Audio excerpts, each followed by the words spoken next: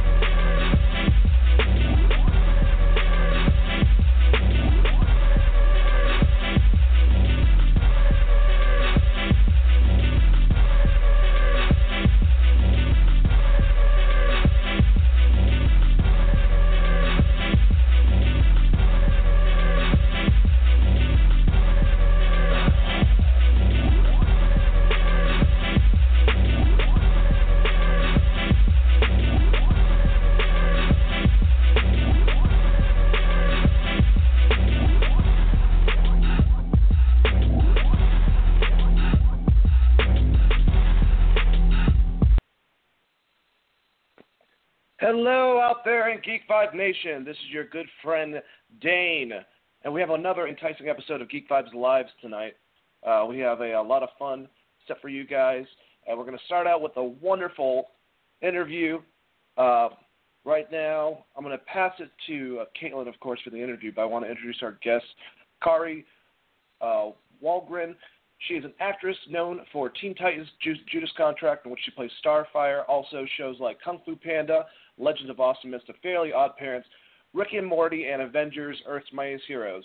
Those last two, just want to let you know, being two of my favorite cartoons of all time. Thank you very much, Kari, and let me pass to Caitlin for this wonderful interview. Great, thank Hi, you. Kari. Hi, Kari, it's how great are to have you here. I'm doing great. How are you doing today?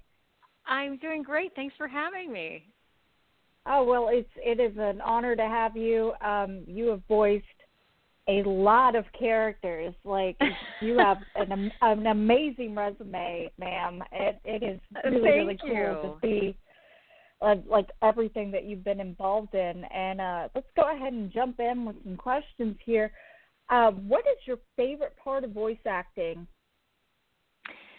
Wow, I find voice acting really liberating because you're not limited by your age or what you look like. With voiceover, I play babies, I play grandmas, I play aliens. You're not limited in the same way that you are sometimes on camera. So that's probably my favorite thing. Would you say that it's harder or easier than on-camera acting? Or do you have a lot of experience with that? Or that's a good question. I in some ways, I think it's a little bit harder. People are always saying, man, I hear that it's so much harder to get into VO. And the reason is because instead of hiring 4 different people, a lot of times they will hire one person to do 4 different parts. So in some ways it can be a little harder to break in because, it's anonymous. You don't see the voiceover artist behind the characters, so we can play a lot of different things in one episode of a show or of a movie. So yeah, sometimes it can be a little bit harder than the on-camera side. Are there specific characters or roles that you actively seek? Oh man, I wouldn't say that I actively seek any one kind of role, but there are roles that I really love to play. I love playing any sort of superhero. I love, really badass, strong female characters. I really enjoy playing babies and grandmas. So anything that kind of pushes parts of myself that I don't get to express in day-to-day life are especially fun for me. So with so many roles, is it hard to come up with the different voices to match each character, or do you have a specific process on that, or you just kind of just on the spot? That's a great question. It's a great question, and people ask me that a lot. They say, well, if I can't do a ton of different voices, can I still do voiceover? And the acting side of it always comes first. It's not just about putting on a funny voice. A lot of characters that I do are pretty much close to my regular voice. The acting choices are what fuel the part, and any sort of, little voice stuff that you put on, that comes later. That comes separately. You may look at a drawing, and if your character has big buck teeth or is, has drool coming out of the side of their mouths or something like that, that's going to help you fuel the the acting choices that you make with the voice. Oh, absolutely. So, of all these voices, though, do you have a favorite? Do you have one that's a little more near and dear to your heart? Man, I can never answer that question. It's like choosing between children or something. I would say that Haruko in the anime show FLCL was my very first role, and is still one that when I go to conventions and make appearances and stuff like that, people still to this day come up and it's one of their favorite roles. So I think that's definitely one of my sentimental favorites. After that, it gets hard to pick one. Oh yeah. And like you said, it's hard to pick that, because it's like picking a favorite child, because those are all your babies essentially. And let's see, do you? Okay, and this is as a girl who enjoys video games. Do you play any of the video games that you provide the voices for, or I imagine you don't have a lot of time? I'm embarrassed to admit this. I am a terrible gamer. I have tried in the past to play some of the characters that I've played, and if I'm a villain or something that doesn't appear until some high level, I will never make it. So usually what happens is that I will be with some sort of 10-year-old kid who's like a whiz at video games, and I'll be like, dude, can you get to this level so I can hear my character? And they're like, oh, yes. Yeah, fine. Let me knock this out real quick. Actually, exactly. Don't feel too embarrassed, because I enjoy video games. I am not that great at them. But I'm not either. I don't know what it is. It's just, and I get frustrated, but I will troll my husband all day, every day. Every time he plays a video game, I'm like, why do you suck so bad at this, honey? And I can just see him tense up with the controller, and he's just like, really? I'm like, yeah, listen, I kind of have to throw some shade. He's got to work well under pressure. You're doing him a service. Exactly. Yeah, I'm trying to prepare him for pressure under fire. That's right. Speaking of preparation, actually, how much prep did you do for the role of Starfire when you were offered the role, or were you already familiar with the character, or how familiar were you with the comics, before doing work on superhero-related cartoons? You said that you like superhero-related cartoons and strong female characters. Do you already know about them before you tackle them, or? I love graphic novels and comics. Starfire in particular and the Teen Titans was not one that I grew up with. Like I read every Wonder Woman thing that I could get my hands on. I've read a lot of Batgirl and Birds of Prey. Great titles. A lot of Supergirl, a lot of Batman.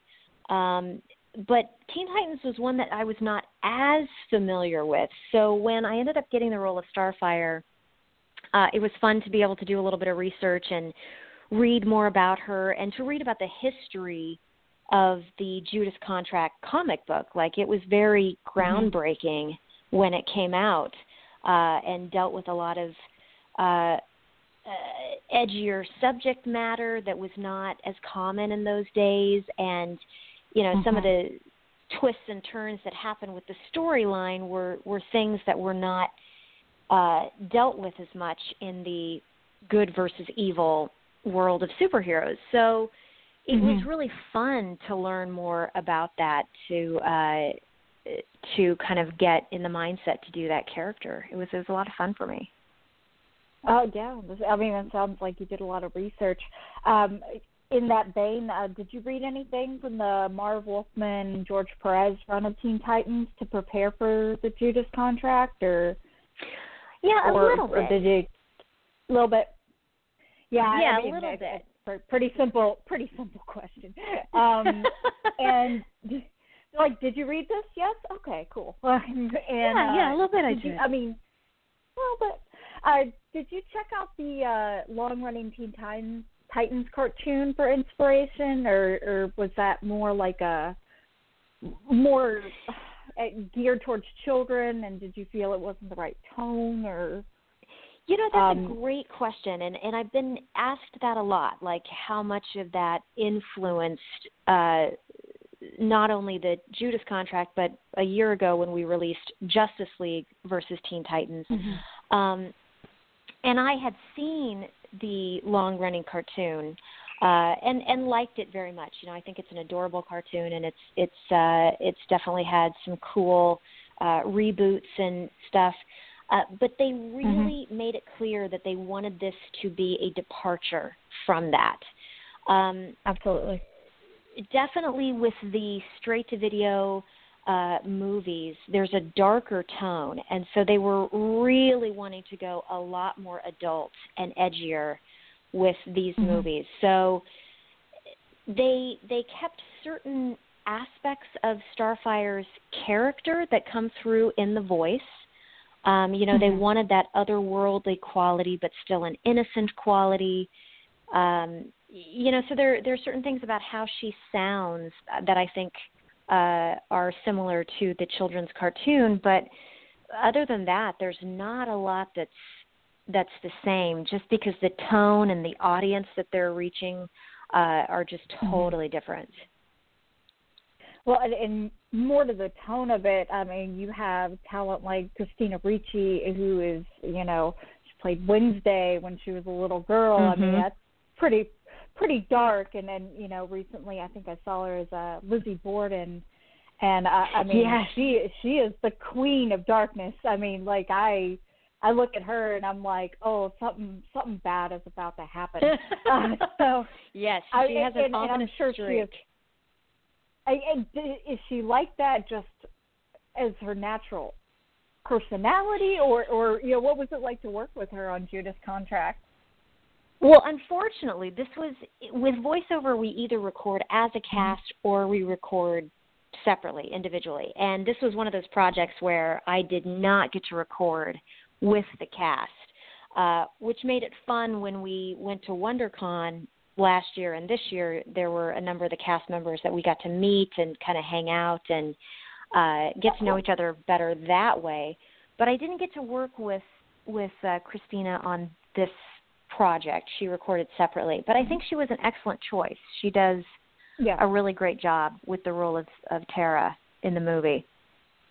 Okay. Awesome. So, yeah, the casting I just think was excellent.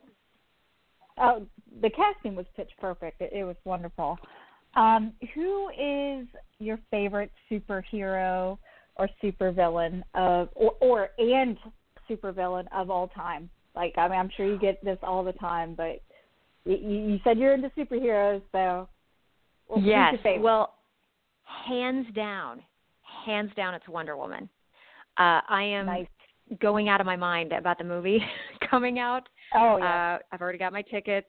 But I have been reading Wonder Woman since I was a child, and I collect Wonder Woman things in my house. I have a really embarrassing coffee mug collection of Wonder Woman mugs and Justice League mugs. So she's by far my favorite. Yay! Oh, I love, yes. I'm a Wonder Woman fan, too. I love Wonder Woman. I actually took, the diet, or the Dr. Pepper cans that they have for the promo for the movie. I took a can opener to it and took off the top part and made it into a little, poked holes in the bottom, made a little planter for sunflower. My daughter and I did that together. That's amazing. Oh, my gosh, that's so cool. I love to do things like that, and whenever I see something cool, like a container or something, I was like, what can I make out of this? And I was just like, I have to have this. And so I did that on Mother's Day. I was like, I'm going to make myself a little planter. And I want to see a picture of that. Oh, I have it on my Twitter, and I'll send it your way. Definitely. Please do. Actually got a... Oh, yeah, I've got a tweet from Dr. Pepper. They were like, hey, could you DM us? And I'm like, well, when Dr. Pepper asks you to DM them, you DM them. And so I did. And better. Yes, they were like, hey, do you want a Wonder Woman T-shirt? And I was like, yes, I do. And my mom actually was a prosecutor in Kentucky, and she's a huge Wonder Woman fan too. I'm glad I can have somebody geek out about this. And for Mother's Day one year, I got her this really cool Wonder Woman statuette, and she had that in her office as a prosecutor for years. And so people would come in and be like, who gave you that? Like my daughter, she's a geek. I love it. I love that. I love that she had it in her office. I would have instantly felt at home. Oh yeah, and it was great. Whenever any criminals came in to have to talk with my mother, and they're just like, oh God, who am I dealing with? I'm sorry, You're I didn't dealing mean with to Wonder divert Woman there. Yeah, exactly. No, And they very much were. I got to see a picture of this planter. So after this interview, you got to send me that, because that sounds completely cool. Oh yeah. My daughter and I love to have fun. She loves Wonder Woman and Wolverine. Those are her two favorites. And good picks. Yes, she's a good kid. And I hopefully, like, I don't try to push my agenda on her or anything. I'm like, because I'm a huge Wolverine fan, huge Wonder Woman fan, but she I guess has just picked up on that and loves them both. So actually, I'm sorry, like, I could go on and on about my daughter, and I don't want to take up too much time. Let's see, what comes next for Starfire? Kind of switch gears here a little bit. We do not know. At this point, we do not know. Yeah, so I have nothing new to report at this time about that. Okay. That's cool. We saw on your Twitter feed that you just reported you're set to play the Wasp in the new Avengers cartoon, which is super fun. Do you have any news about that besides the casting? Yeah, we're so excited that finally got announced, because we've been working on it for a long time, and there's just a lot of excitement surrounding it, and I think it's just really cool. They're kind of taking this big storyline where there was kind of a new banding together of superheroes. I can't really say too much, but there's something that happens with the old team of Avengers, and so it becomes important for this new team to assemble. And so they're bringing in all of these other great characters that have either been introduced with some of the movies, like Ant-Man and Wasp. Captain Marvel. They've got the big live action movie that's going to be coming out with that, and so she comes in with the new Avengers team, and it's just kind of a really cool storyline and such a neat introduction to all of these other characters that we've been starting to see in the Marvel universe. So yeah, I'm really excited about it. They're going to introduce the new characters through a series of shorts on June 2nd, I think. You can find those on Disney and Disney XD and iTunes and all sorts of other things.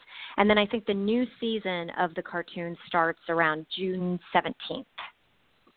June 17th. Okay, I'm going to make note of that. Definitely. So set your DVR. Definitely something my daughter and I will be sitting down and watching that. Let's see. She calls Avengers Captain America and Friends. So, yeah, she has that's a pretty good thing to call it. Yeah, she's like Captain America and Friends. I'm like, yeah, okay, that's a good title for it. I mean, hey, whatever works for you. And exactly. It's so fun to geek out with her, but she also does the princess thing too. And I'm just like, you know what, whatever makes you happy, kid. And I mean, she's just so full of imagination and life. It's absolutely amazing. More about the Wasp, though. Do you know any of the source material they've used, or do you think they're taking it in another direction? You said it's part of the Marvel the cinematic universe, yes? Yeah, to my knowledge, they are pulling from, a comic book storyline, at least partially. That was pretty popular, but I think that they're also kind of fleshing it out and doing some new things with it in the cartoon series. So it'll be partially based on comics source material and partly new for the fans. And I mean, I know there might be some things that you can say and some things you can't say, but in terms of, yeah, I know I'm trying to toe that line, but in terms of the Wasp and Judah's contract having more darker tones than the original Teen Titans cartoon that was more set for children. In that vein, do you think that they're going to touch at all on any of the kind of domestic violence themes within Wasp's character at all, or are they trying to shy away from that? I can kind of say that they're definitely shying away from that in this particular version, just because it's Disney. They're definitely skewing more towards the under 18 crowd, and those of us who feel under 18 sometimes. They're definitely not going into some of the darker source material for Wasp. Okay, maybe that'll happen in one of the movies. Yeah, it's pretty heavy stuff. So I mean, and they it'd be nice. In the Ultimate series, they touched on it really heavily, and it was pretty disturbing read. But I mean, it was good. It was a good read, but it was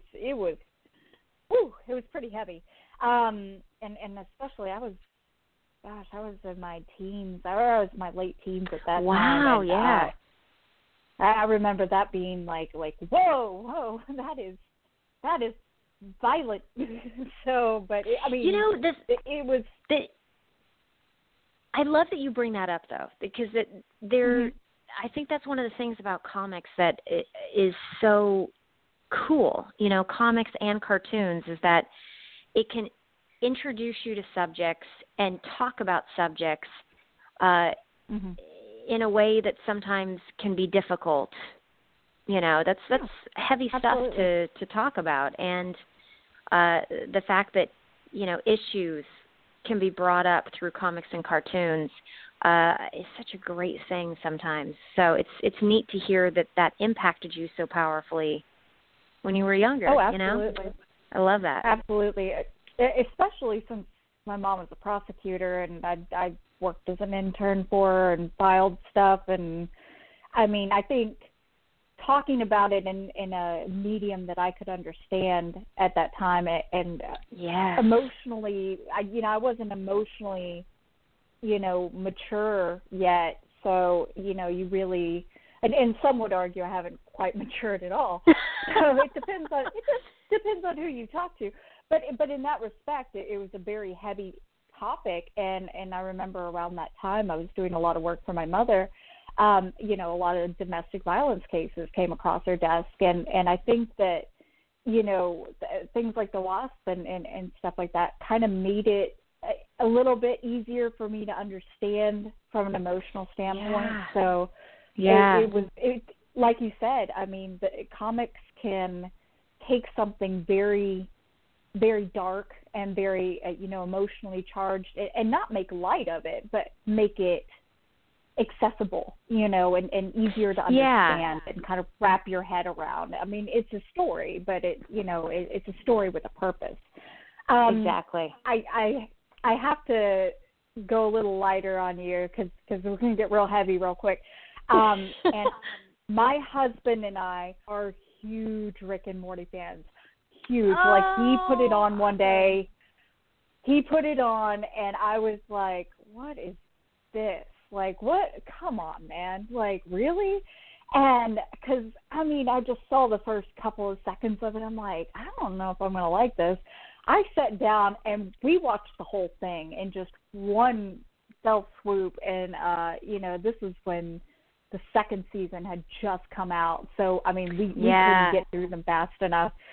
We were so excited. And so in that regard, is Jessica going to play a big role in the third season, or is there much you can say about that? Or I can't say much at all. And the big question that I always get asked is, when is, you know, season 3 really coming out full force? I don't know. Mm-hmm. No, nobody knows. Jessica will be coming back in season 3, and I'll be coming back as various other parts in season 3. But that's pretty much about all I can say about it. I can say that it is just as smart and mind-bending and funny and wrongly funny as the first 2 seasons. Every time I think that they can't get smarter and more just existentially warped, they top themselves. So I am very excited to have that come out and have the fans see it. But it's been a great show. It's one of the few shows that I can watch as a fan as well as a cast member.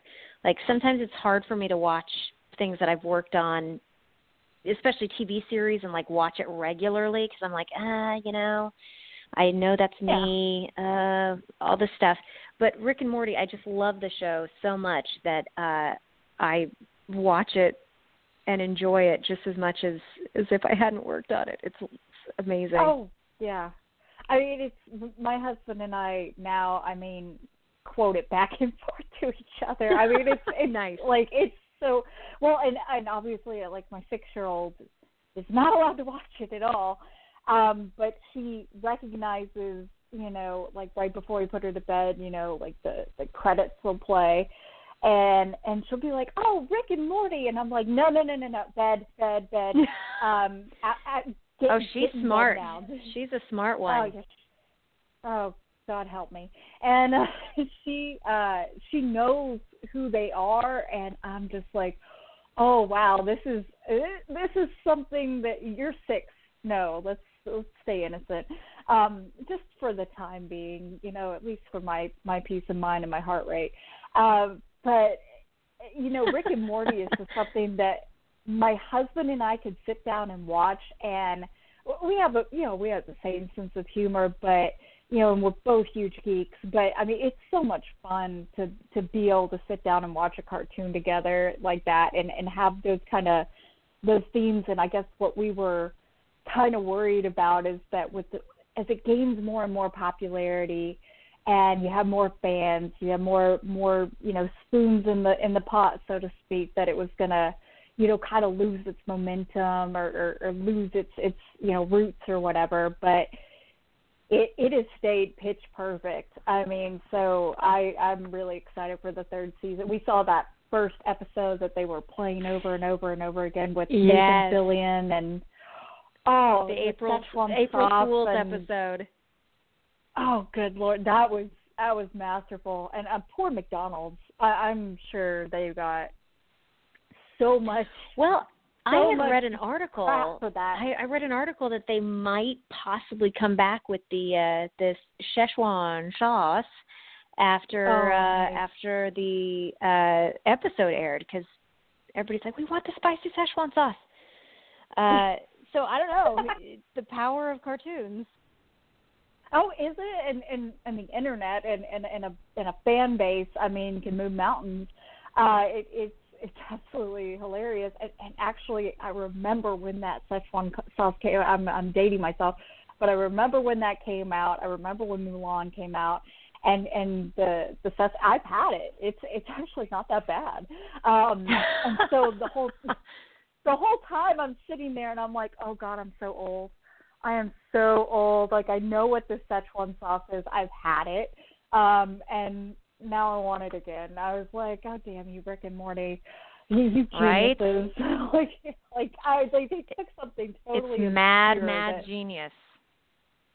I would have never thought about Szechuan sauce from McDonald's in conjunction with Mulan years ago, had it not been for Rick and Morty. And now I'm just like, I see it everywhere, and I'm like, oh man, I could really go for some Szechuan sauce in my nuggets now. But good Lord, marketing.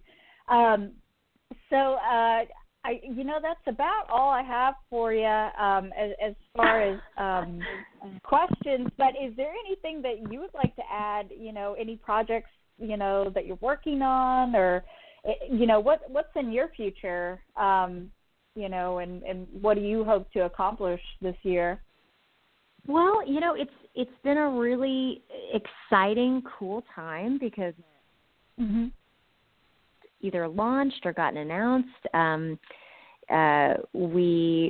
The Injustice 2 video game just came out, and I'm doing Starfire in that game. So it was very cool that they wanted to keep consistent with the Teen Titans movies. So I'm playing Starfire in Injustice 2.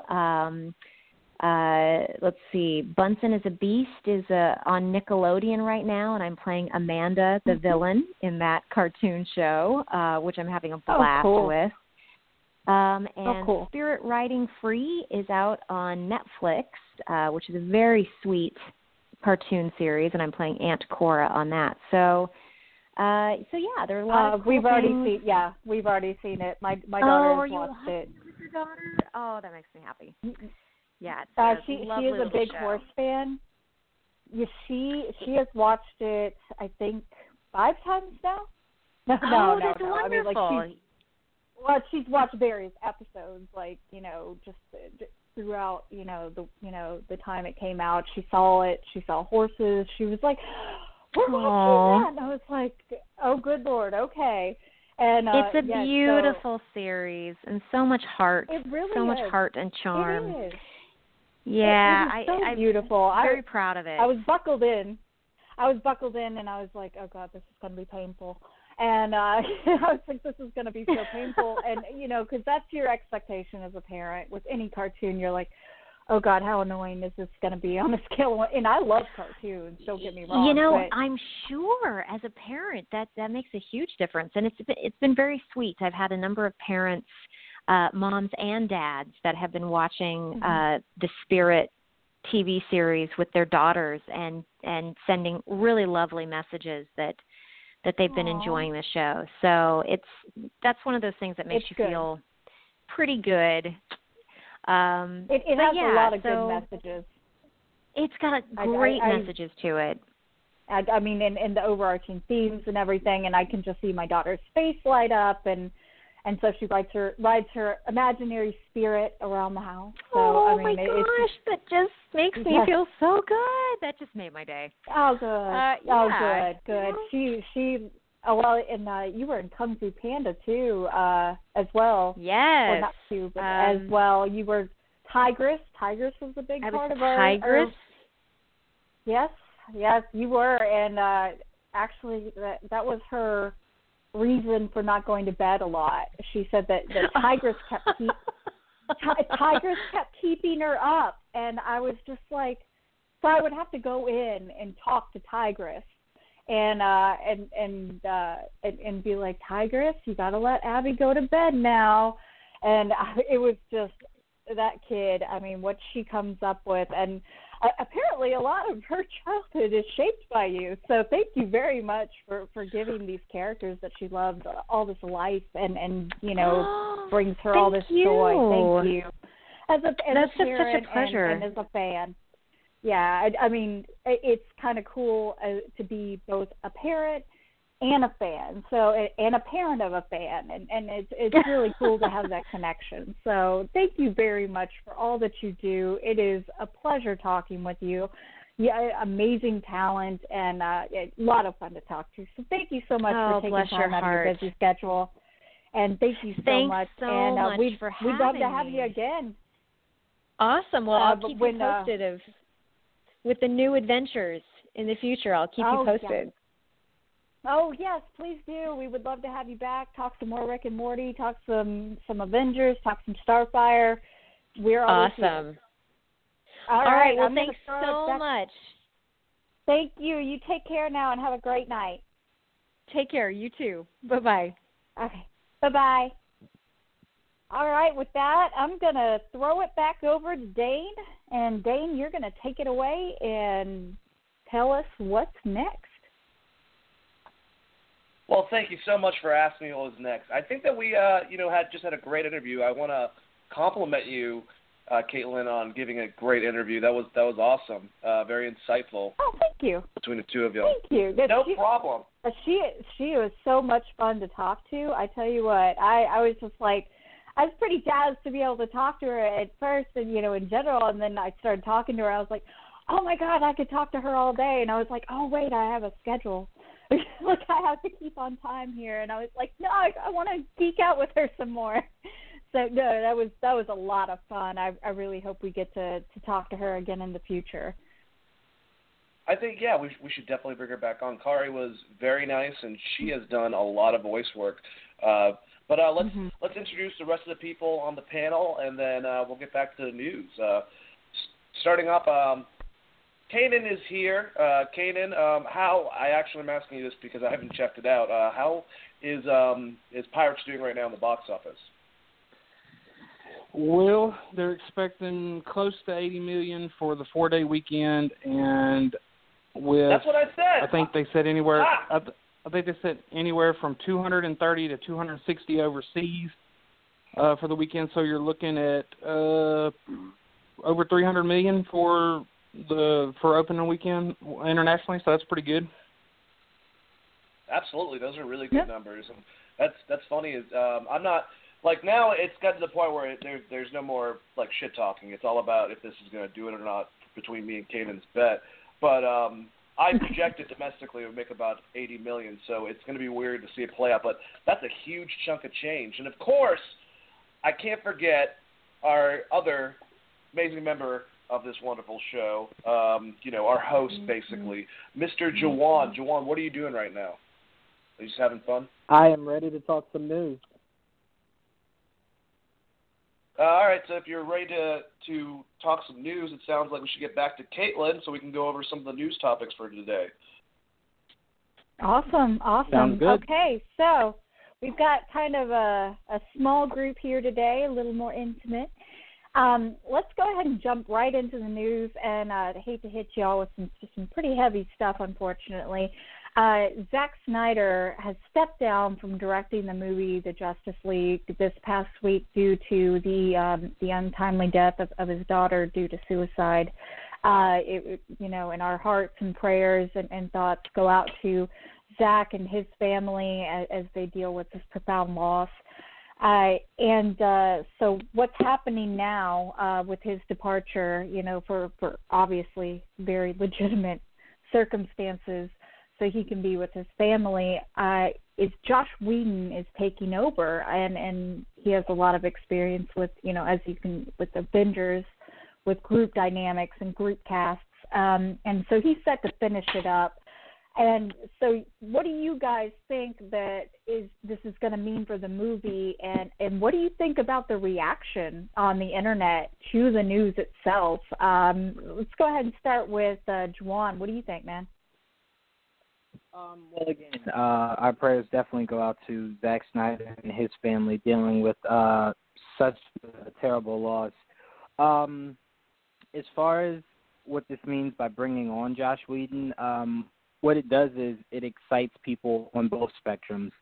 And like I said, it's like a two-sided coin. Like, you don't really want to be that excited because of a tragedy, but then again, someone like Josh Whedon coming in to kind of, I don't want to say clean up, but kind of finalize everything Zach had already put together. The first thing you think of is how nostalgic the first Avengers film is, and how great he does with a film like that. So you already think the action sequences that he'll go back in and kind of touch up and stuff like that. He's just going to visually make it 1,000 times. He's just going to increase what Zach already had. But as far as the film, we do know that Zach had a handful of scenes he did want to add to the film that will be now given to Josh Whedon for him to kind of go in and do exactly what Zach had kind of laid out, but with a little bit of his own spin to it. So all this does to me is let me know that it's in great hands, and Josh Whedon's just going to throw a little bit of his flavor on it, but it's still Zach's film. It's still his brainchild. And as far as everyone on the internet, I think you had it 50-50. You had people who didn't really understand why people were excited that Josh Whedon was coming in to finalize the project. And then you had people who were just idiots, who were just totally taking the situation and completely making something of it that shouldn't have been. It should have been a time where people were mourning with the Snyders and also, showing joy for Josh Whedon coming in to kind of getting his hands a little dirty with the Justice League. Yeah, absolutely, and especially speaking to the kind of less. I want to say this in a nice way, and there's really no way to say this nicely. There are a lot of idiots on the internet, and I was pretty disgusted when people were happy that Zack Snyder left in for Joss Whedon, and that was just absolutely just so crass and so disgusting, since that family is going through such a horrible time. I can't even imagine. I absolutely cannot imagine what that family is going through. And, to see to deal with the fact that not only is their daughter, or their family member has taken their own life, but then seeing that, a project that you're working on, people are like, oh, yeah, now Joss Whedon's coming on the scene, and that's awesome. And, I actually saw a couple of people say that they were glad that his daughter was dead. And I was just like, are you kidding me? Like, are we on the same moral plane of existence? Because I don't think we are. I mean, and if that's where we are as a society, that is just, it was disgusting. But then, conversely, I saw a lot of very positive, helpful, encouraging support from a lot of fans as well. So, and I think that if you have something not nice to say, regardless of your stance on any of it, if you don't have anything nice to say, keep it to yourself. That's just coming from me. Take it what you will. Dane, what do you think about all this? Well, I like that you had a very, very wholesome, and I'm not making fun of you at all, Caitlin. Like, mom-esque way of saying that. That's what my mom would answer with. If you want to be that much of a dipshit, jump off a fucking a cliff or some shit. Like, don't be an asshole. There's no reason to be like that about something like this. That type of stuff is not funny. I don't understand trolls. Like, there's some people that say some horrible stuff on the internet, and you know what? I don't even want to cater any more time to that. If you're one of those people, if it really gets you going by going on whatever and just trying to say something to be offensive or be ignorant, you're not worth any time at all, and it's kind of just sad that's your life. But let's talk about something. Amen. A silver lining, in all this. is that Josh Whedon would actually do this and help him out, and the fact that Zach would think that he would be a good person to finish the ending stuff.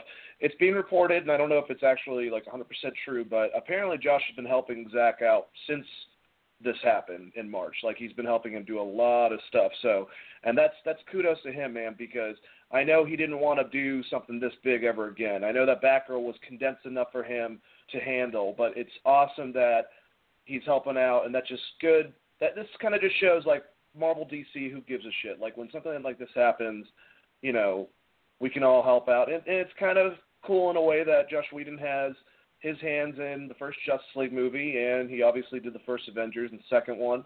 And who knows, maybe he likes it so much that he wants to do the second one himself, you know, because I have no clue if Zack Snyder was still in talks to do it. But I really feel for Zack Snyder. You know, it's horrible, it's tragic, losing a family member, and, you know, especially to that magnitude. And I just hope that everything's better, and I want to see the next Zack Snyder film. I like Zack Snyder as a filmmaker. I don't give a shit if you didn't like BVS. He's made some amazing films like 300 and Watchmen.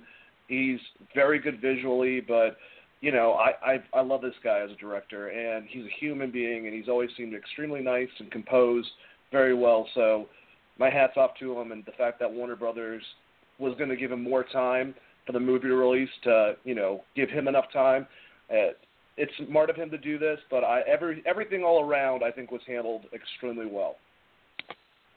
Absolutely. Absolutely. Kanan, you have anything to add about this? Well, I mean, I'm a DC fan, a Snyder fan, so I got plenty to add to it. And for one thing, there were so many sites, and even seeing Campia come to Snyder's defense was, like, very admirable. I mean, just for them to twist it like they did. I mean, the man's daughter, you know, committed suicide. We don't know what was going on, but for him to continue to try to work, to put it behind him, and even he commented that he knew that. I mean, that's what's so bad about this, is that he couldn't even just come out when it happened and say anything, because he even admitted that it would get twisted. The bloggers would twist it and spin it a different way. So, I mean, it's gotten really bad. But I think that, you know, people are trying to twist it. I saw an article from, you know, a guy that runs another Batman site saying that this was planned all along. It had nothing to do with that. That it was that Warner Brothers felt that Justice League was trash pretty much, and that they brought Whedon in to fix it, that it was not up to Snyder and all this other stuff. And I'm like, really, dude? And then today they want to have a podcast dedicated to Zack Snyder, and I'm thinking, really? I mean, wow. Why? I mean, you just disrespected a man who lost his daughter, and you're trashing him, and you're gonna have a show dedicated. I mean, I don't know. They're trafficking in human misery. Yes, and what I'm worried about is that if Justice League is good, Whedon will get all the credit, and that Snyder won't get any. And if it's bad, of course, everybody will blame Snyder. But, I mean, come November 17th, I'll enjoy the movie, and I'll know whose vision it was, and that's all that matters, and that's all that should matter. I know Whedon will get some credit, and that's fine, and I like Whedon's work, so I think this is a blessing that they got him to come in and help, and that Snyder went out and reached out to him. So, I mean, it's a win-win. It just doesn't need to be spun by these third-rate blog sites, and even some sites that have credibility, you know, to come out and spin this as though it's a, you know, that this was their plan all along. So, you know. I just wanted to add to that, Kanan. There's nobody with actual common sense that will, if this movie is a success, no one's gonna give it to Whedon. We know Zach has been working on this for a long time. Even if Whedon was kind of, you know, by his side while he was going through this, we still know it's Zach's project. I doubt, if at all, we might see it with some of the fight sequences of these new scenes that they're adding in. like a little bit of that Whedon touch, but the entire movie is going to be a Zack Snyder feel. So at no point will you look at it and go, "Oh, this is like a Whedon film." No, it's going to be the polar opposite from what we've seen Whedon do, because it's a Zack Snyder film. So you'll see a couple of scenes where you go, "Oh, I see where Joss Whedon might have tweaked it a little bit," but we all know it's a Zack Snyder movie, and when this movie is a success, we'll know who the proper guy is to give all the credit to. See, the thing is with me is like, and that's fine, yeah. It's not even a Marvel spinning it that all these reshoots were Whedon coming in and fixing the mess that Snyder did, and so now they've, you've got people saying that they're doing all these massive reshoots, and they did massive reshoots to fix his stuff, and these scenes are all really, I'm just like, that's stupid. I mean, why even say that? Marvel fans are like Yankees fans. They can be such douchebags for no reason. I mean, I think that's just them. Whoever's saying that type of shit, like, they're worthless. It's more of, I mean, Zack had a family tragedy. I mean, people that actually would take the time to even say stuff like that, I wouldn't even cater towards their stupid opinion. I think, if anything, we should take from this is a collaboration of DC's leading guy with help from Marvel's leading guy, and I think that's awesome. I think that's a celebration in comic book film, if anything. And yes, it's going to be Zack Snyder's movie, and you're right about the negatives that will happen from these stupid dickhead fans, but fuck them. That's all I have to say. I mean, with a cherry on top. And it's not for them at the end of the day. I mean, and this is his body of work, and there's an element of marketing and salesmanship that you want to appeal to the fans, but they're also artists. This is their art, this is their work, this is their livelihood. So I feel like Joss stepping up to the plate, I think that as an artist, I think he's going to be very respectful and do exactly what he was contracted to do, which is just kind of take Zack Snyder's autopilot and just guide it in the direction, and park it back, park it home while Zack, is away from the helm, to use, I guess, nautical terms with autopilot, which I don't know if that exists on a boat. I was in the Navy. That's horrible. I don't know that. I'm on a boat. Yeah. Anyway. No, that's I went somewhere very different with that. Anyway, I was trying to come up with a metaphor, and it didn't quite work out. So in that vein, we're going to go ahead and shift gears and talk about Wonder Woman, which is what I was geeking out with Kari about. And let's geek out some more about it, because why not? Because a lot of the early screening reports are coming in and saying that, and they're very positive for the most part. So that kind of gets me as a fan really, really hyped up, and I'm ready to go see this movie. Do you think that it's going to live up to that critics' acclaim? I think it will. I think, a lot of these critics and reporters and stuff, they pre-screen these movies, and for the most part, they're trying to find something wrong. They're not just catering to these studios. They're trying to have like a unique opinion, so they get readership, and the negative gets more readership than the positive. So to have so many positive reactions from this, it's pretty heartening. It's pretty exciting. So from my point of view, and also heard, sadly there's not going to be a post-credit scene, but and that's kind of icing on the cake, honestly. Like if there's not going to be one, then there's not going to be one. That's just life. So Juan, what do you think about all this? I've heard great things about this movie. I spoke to a couple of people who have actually seen it, and I've heard nothing but great things. I have heard a lot of people say Gal Gadot has grown as far as an actress, which is great, which is what we all wanted. Because one of the biggest issues I had with BVS was that she had like 8 lines, and I was like, well, that doesn't really get me that comfortable for her solo movie when you don't have her talking much in BVS. Mm-hmm. So it's really good that people came out of it and was like, no, dude, she's definitely gotten better. She's great. She's a breath of fresh air as far as being Wonder Woman, which is great, which is what we want to hear. Like I said, I've heard great things about it. I'm glad it doesn't have a post-credit scene, mainly because, especially with Marvel movies, I don't go to the bathroom because I don't want to miss anything. So it's good to know that, like, when the movie's over, I can then go. So I can go use the bathroom that I've probably been holding in since, like, halfway through. But no, we need this movie to be well, and not because it's DC. We need it to be a great movie because it's a female-led movie. And we need more of those, especially more of those that become box office hits. So when I say this movie needs to be great, it's not in terms of, it has to save DC.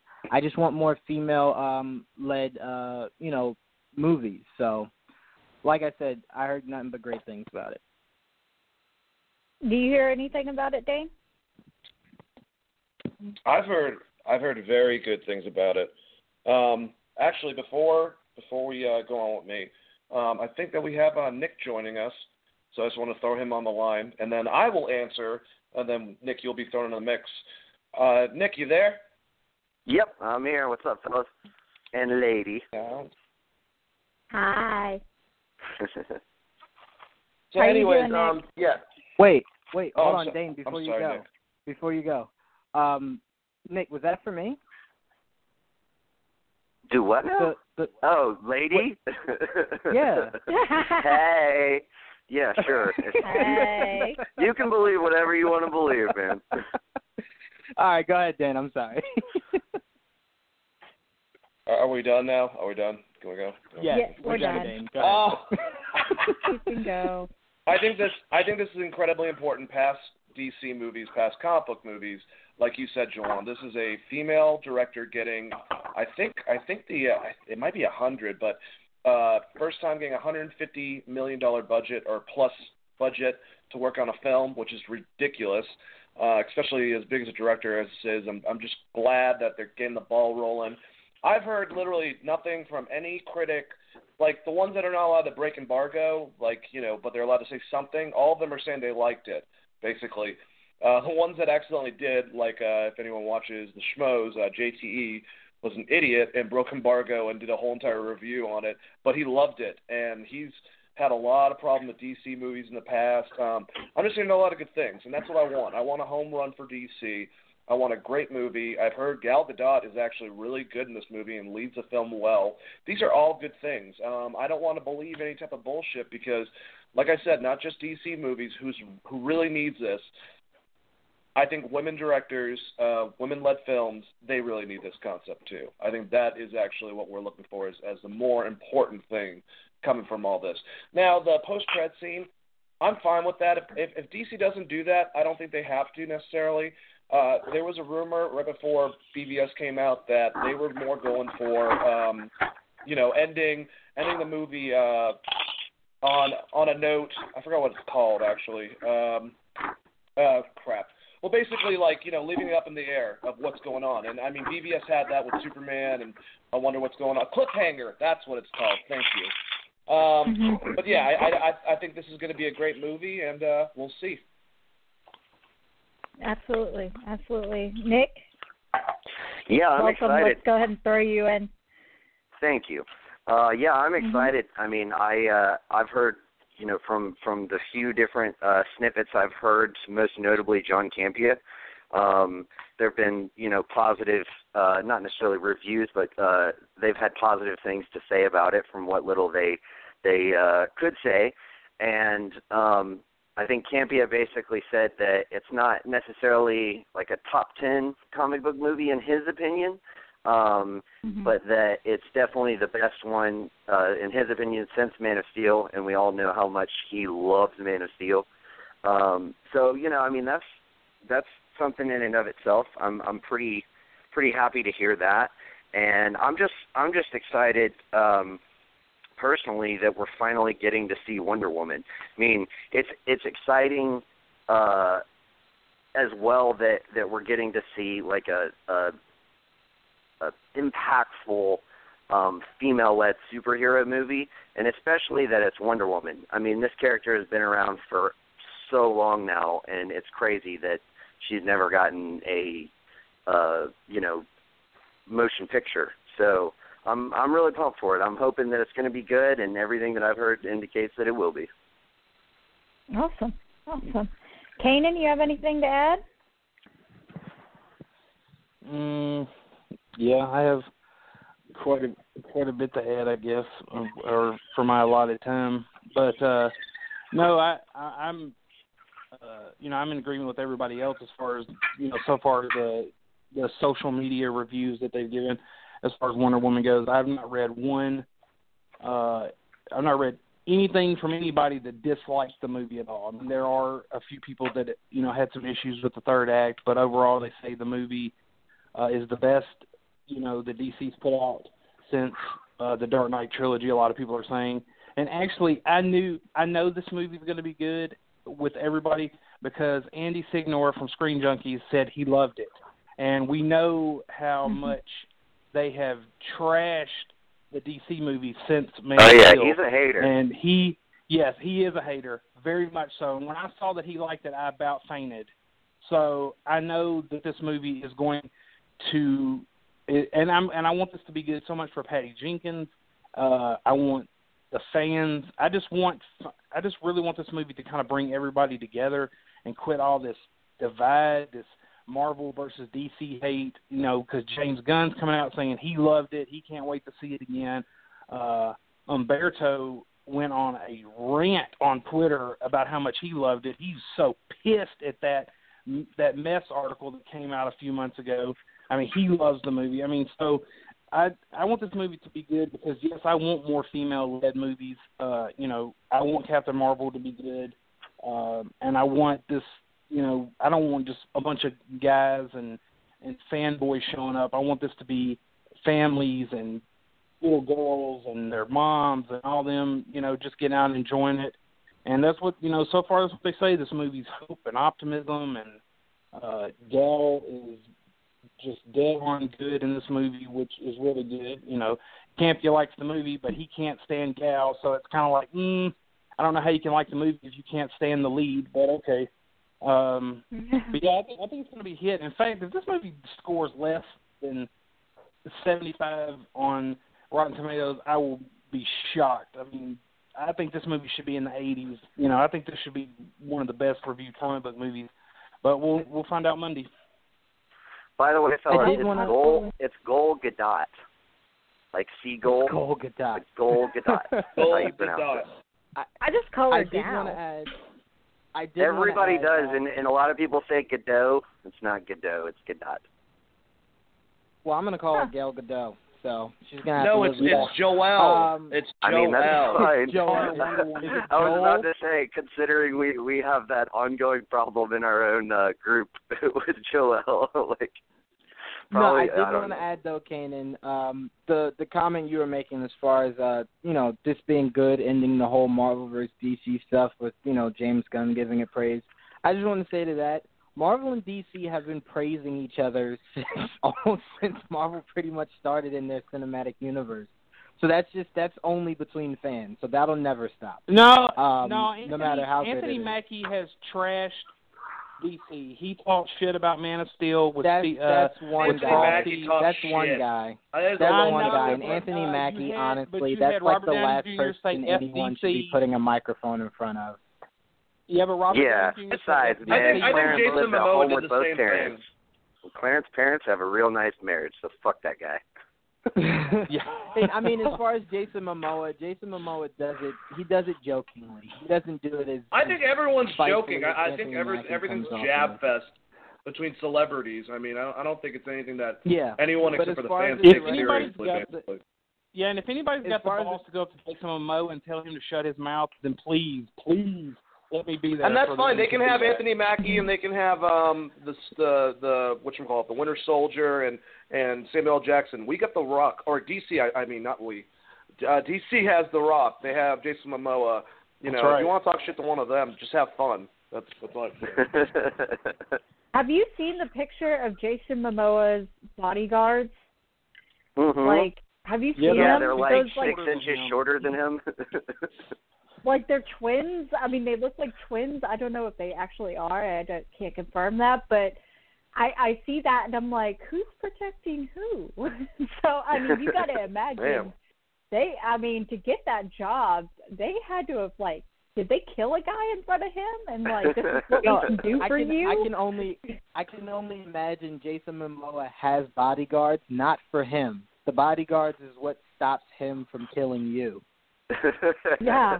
So he's not worried about you getting This is for your benefit. Do you think he has rage issues like his brother Roman Reigns? Do you think that he has rage issues like him? Probably. No, he does look exactly like Roman Only a couple people. He does look just like him. It's weird. He does. Okay, I'm going to have to have bring you all back. And actually, you all mentioned The Rock, and that's the next. Oh, I know. I'm mom. I'm going to go ahead and say that thanks to Dane, you brought up The Rock, and that's who we're going to be talking about next. He kind of took a crack at fan casting for Shazam, and he threw out the name Armie Hammer for the role of Shazam. And in that, I mean, that's that is what it is. He said that name. But more to the point, do you think that that's a good idea for stars? Do you think that they have a good idea of who should be cast as what because they're actors? Or do you think it's just for fun? It shouldn't be taken seriously, or do you think it's kind of something people should be paying attention to, or do you think they should just stick to being actors and let the casting directors do what they do? Do you think it should be paid attention to in the industry when they start fan casting things? And who are we going to? Okay, okay. I meant that for Dane because he's the one who brought up The Rock. So we'll go ahead and start with him. I'm sorry, I should have been more clear. Okay. No, you're fine. Oh, yeah. Okay. Well, Caitlin. What about it, Dane? Well, what I got to say about this, if you understand the concept of The Rock, I can pick whoever the hell I want in Hollywood to play me. To play who's right next to me on the screen. And I'll be president in 4 years. So all the millions and millions of fans of The Rock out there, realize nothing will happen. Armie Hammer won't happen unless I say it happens. If you smell what The Rock is cooking. Did you just have that ready? Wait, we're being serious. Okay, yeah. You have The Rock soundtrack just ready for this. I did have I got it ready in about 5 seconds, so I was like, Caitlin, keep on going, and I got it perfectly. Anyways, awesome. Yeah, I think celebrities saying whoever wants to be in the movie, good. You can say that, but unless you're like a major producer in it, which The Rock might be, it's going to be diddly shit. Would I like Armie Hammer to play Shazam? He doesn't look enough like Shazam from the comics. Shut the fuck up. Anyways, yes, he would look great next to The Rock. The Rock's going to lead this film no matter what. And finally, maybe this movie would be able to make a star out of him, out of Armie Hammer, because Armie Hammer's a good actor. He's just when they've tried him out with leads, it just hasn't worked out. You put him next to The Rock, I think it's going to be better than maybe even if he did Green Lantern by himself, and then we can get like someone else for Green Lantern. If he wants to play Green Lantern, that's fine. I have no problem with him playing a young Bruce Wayne. Armie Hammer can play a bunch of people. He's a good actor. I would rather look at stuff like that than picking someone that looks kind of like more like a Captain Marvel type, but isn't a good actor, like Kellen Lutz. But yeah, that's what I have to say. Did you like that answer, Caitlin? Well, It doesn't matter if you like that answer. I was like, what do you want me to say? Like, do I like your answer? I don't know. But I like the dedication with the soundtrack music. So that's going to be hard to follow up. But I'm going to go ahead and throw this to Juwan. What do you think, buddy? Well, I don't have a promo to yeah, I know. I was did. Like, where's your theme music? You don't have an opinion if you don't have theme music. Exactly. I feel like no one's going to listen now. No, but I say two things from this. Actors They never do. Thank you, Dane. When it comes to somebody like The Rock, who is definitely going to be producing his Black Adam film whenever it comes out, he definitely has say in it.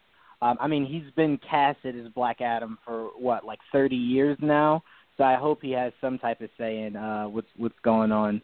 But I took two things from this. One, I now believe Armie Hammer when he told everyone, no one's brought up Green Lantern to me, from WB, no one's called me about it.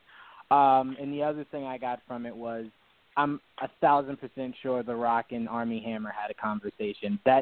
Me saying that doesn't mean I believe, Armie Hammer is our new Shazam. No. But I believe in passing that they had a conversation about it where he kind of was kind of looked like Shazam. Do you have any interest in being Shazam? And Armie was probably I don't know, why not? But I do think actors should get more involved. Does it pay money? Yeah, right. Does it pay money? Armie Hammer does look like one of those guys that's eager to jump into this superhero world. And I think Shazam fits him a lot better than Green Lantern. Because I will continuously tell you guys this until I am proven wrong. Jake Gyllenhaal will be our Green Lantern.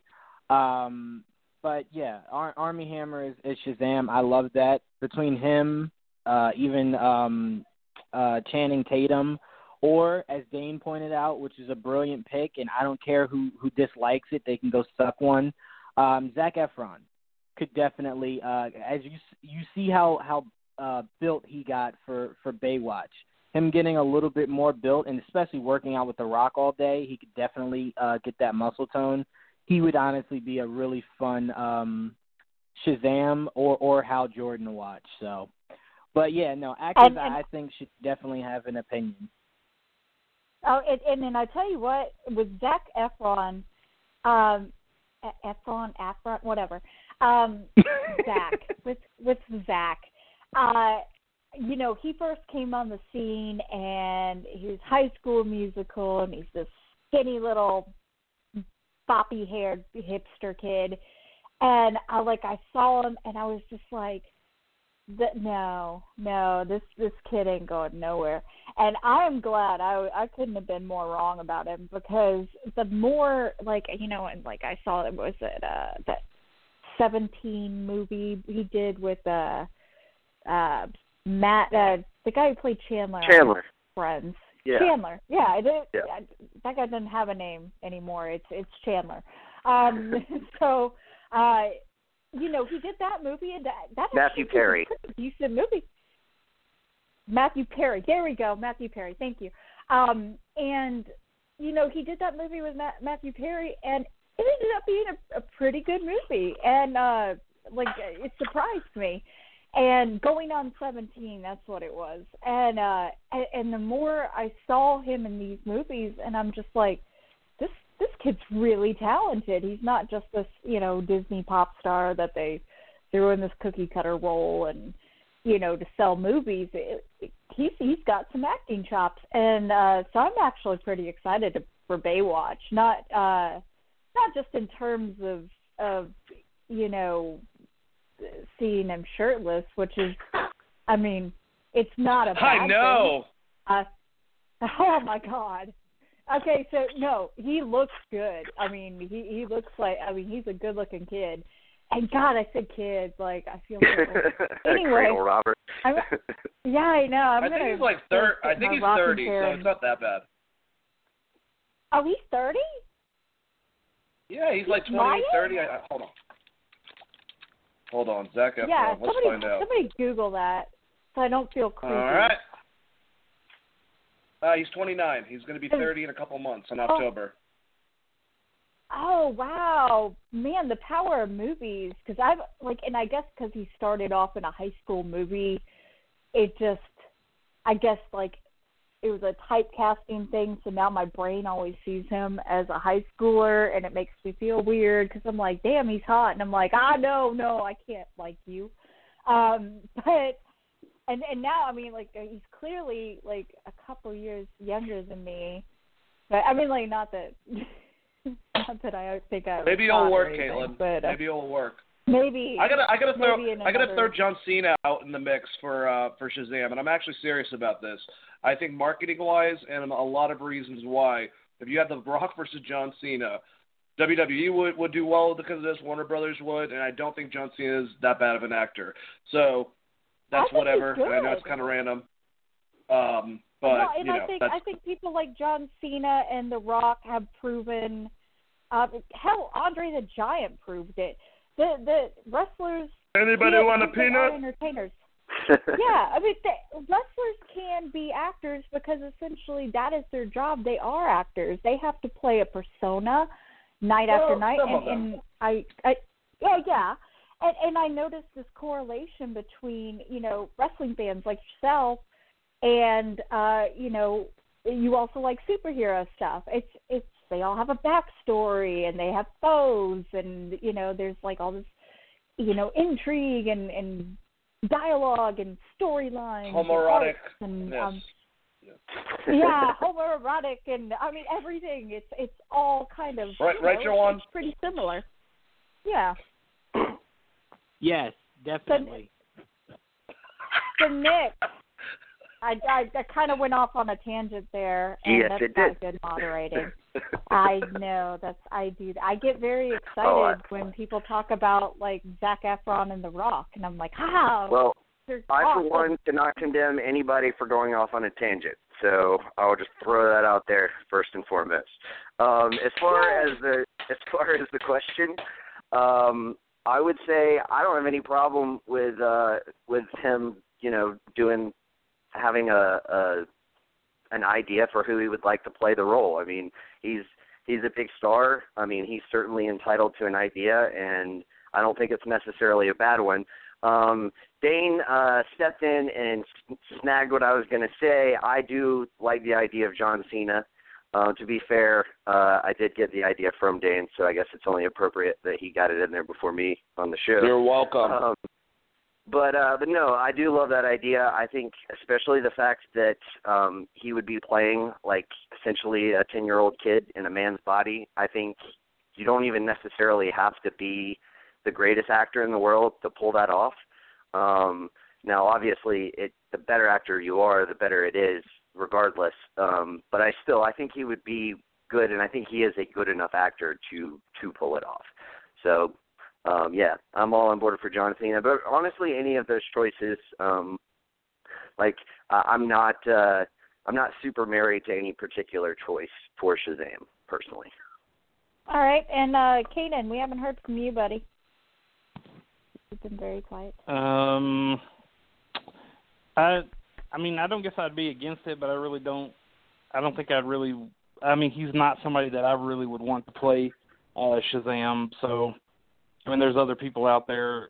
I even like Dane's pick of John Cena. I think he's trying to actually move more into the actor's role. I think with those two already having the feud that they did in the WWE, I think they would have good chemistry together on screen. All you would need to do is cast somebody as, Billy Batson, and then you'd have Cena as Shazam, so you would have the build for it. I think Armie Hammer is a great actor. I just don't see him in that role. I would like him as Green Lantern, but I also like Jawan's pick for Jake Gyllenhaal. I think I would pick Gyllenhaal over Armie Hammer. And we were talking about Zac Efron. I would actually like Efron to be Nightwing. I think that would be a good choice. Since good one. If you've seen the Baywatch movie or the clips. I mean, he has that scene where they're doing the kind of the gymnastics. I mean, he could probably definitely do the flips and the stunts and stuff like that Nightwing would need. He's definitely got the physique. That would be my pick. I don't know who. I've seen some people pick Kellen Lutz for Shazam. I don't think he's that great of an actor, but if he's going to lead, but Twilight. With The Rock, I mean, yes, Twilight. He was also in that terrible Hercules movie. Yeah, that movie sucks. I missed that one. The same. Hey, maybe you should play because it was the same year that The Rock made another horrible Hercules movie. Hey, yeah. Oh, I mean, my that goodness, would be yes. poetic justice. Yes, 2 terrible Herculeses in one movie. So yes, I think our That's exactly how they should market it. Yes, if you hated both Hercules movies, you'll love Shazam. I like it. I like the tagline. God, I hope the Rock that is the worst this. marketing plan in history, guys. I don't know. I think it's pretty golden. There's been plenty movies that have way worse marketing. Look at Live, Die, Repeat. No, I'm not saying that there hasn't been worse. There has certainly been worse. I mean, just look at Pirates 5. Oh, this is true. They spent all their marketing overseas. I don't know. They knew it wasn't going to do that great domestically. They'll get its money back in China. In China. Yes. In China. But let's go ahead and shift on to some Flash news because I know you boys like some Flash. So we're going to talk Flash right now. And with that, talking Ezra Miller Flash? We're talking movie Flash, yeah. Okay, so so what I'm going to do, because we have a lot of Flash stuff, I'm going to kind of lump it together and kind of mix it up into a stew, and then I'm going to throw it your way. So Robert Zemeckis is the front runner to direct the Flash movie. Matthew Vaughn is also running for the director's job, and he may be using it as a lobby for Kingsman 3. So, I mean, there's some politics involved there. Billy Crudup reportedly left The Flash, but it turns out those rumors are false. So, and also on top of that, actually, no, that has nothing to do with The Flash. We're going to keep that separate. So with those 3 points, we're going to throw it Dane's way, and then we'll see what you think of that collectively. Yeah, I like the idea. The 3 directors that were named, I had no problem with any of them. Between Robert Zemeckis, Matthew Vaughn, and Sam Raimi was one of the other guys named as the last 3 directors. Apparently, Sam Raimi jumped off, and now we're between Zemeckis and Vaughn, and I think Vaughn might have jumped off as well. I'm not 100% sure, but look, either one of those choices is great. Anyone that's worried about Robert Zemeckis making a good Flash film, I think I've said this before, he's an incredible director. They had a completely different thing going with Famuyiwa beforehand, but I think Mr. Zemeckis can bring – he would just be great at directing a movie about a teenager who learns how to move at the speed of light and go back in time, and that's like a big part of its whole entire shtick. If he stays for like a sequel or 2 and tries to do a trilogy, maybe he would be the one doing Flashpoint, and I think out of anyone, Zemeckis would be a good man for that. Matthew Vaughn would be great too, but I just have – my opinion is going to stay that I want Matthew Vaughn to do the Man of Steel 2 sequel because I think this is actually – he's trying to do this he has another movie in the way that would get in the way of this, so you'd have to delay it, I believe, and that's one of the reasons. As far as him possibly lobbying for Kingsman 3, that's a rumor. I have no clue if that's true or not. I could see Warner Brothers saying, all right, yeah, you direct this, and then we'll leave you Kingsman 3. I mean, that's how it works in Hollywood. And the Billy Crudup story, I wanted to center in on that just to say that don't believe everything you hear. Because that was bullshit. People started running with it. I think the Hollywood Reporter ran with it, which is really bad on them. And then I'm just being from an interview where it was completely misinterpreted. Kind of like how Diane Keaton was a couple weeks ago with the whole entire Justice League movie not being good. I'm getting sick of shit like that, and I hate I hate the media. All levels, especially the internet. It's ridiculous. Okay. Well, Tell us how you really feel, man. Who's laughing? No, and I think you have a very valid point there. In terms of don't believe everything you read. Believe what is the saying? It's believe half of what you see and none of what you hear. is kind of my. And then let's go drink a beer. Ethos. Yes, exactly. And then, so Juwan, what do you think about the rumors and the buzz of the Flash? Well, I just want to piggyback off Dane, just to kind of summarize that. If we don't post it on our page, it's not true. Pretty much just stick with that. If we don't post it on our page, it's not true. As far as the director... And don't post it on our page if it is true, and 5 other people have fucking posted it already. You douchebag. Just kidding. Yeah, no. That's our that. Facebook page. Dane will come for you. Don't do that. Zemeckis is going to get this job barring, differences that they have as far as creative control. Vaughn isn't going to take this job.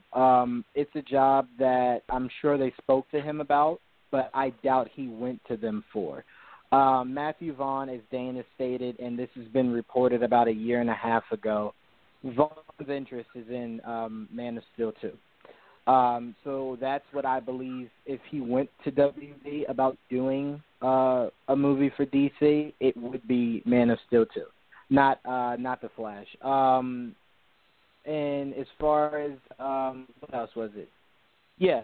So like we said, a bunch of reports come out that are always stupid.